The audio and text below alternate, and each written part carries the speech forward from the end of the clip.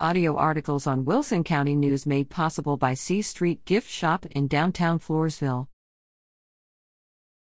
Texans foot the bill for educating children of illegals. Editor. Regarding border security, a recent study by the Huffines Liberty Foundation determined that Texas taxpayers are footing the $7 billion cost of educating the children of those illegal border crossers.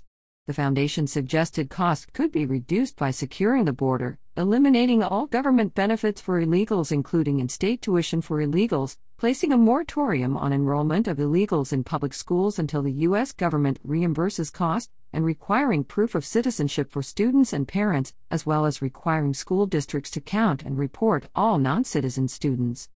The Texas Association of School Boards continues to push critical race theory.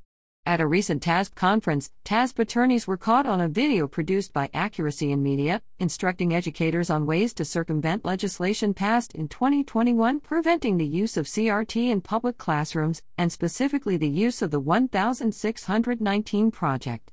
The leftist series often used as curricula has been criticized for historical revisionism and factual inaccuracies. Jen Hall, the executive director of the Republican Party of Texas, confirmed that Donald Trump is now the first person to have filed and paid the fee to run for president in the state of Texas on the Republican primary ballot. In an October poll by Defend Texas Liberty, 58% of Texas Republican voters support Trump, with Haley trailing at 11% and DeSantis at 8%. If you have some spare time, please read the RPT Principles and Platform.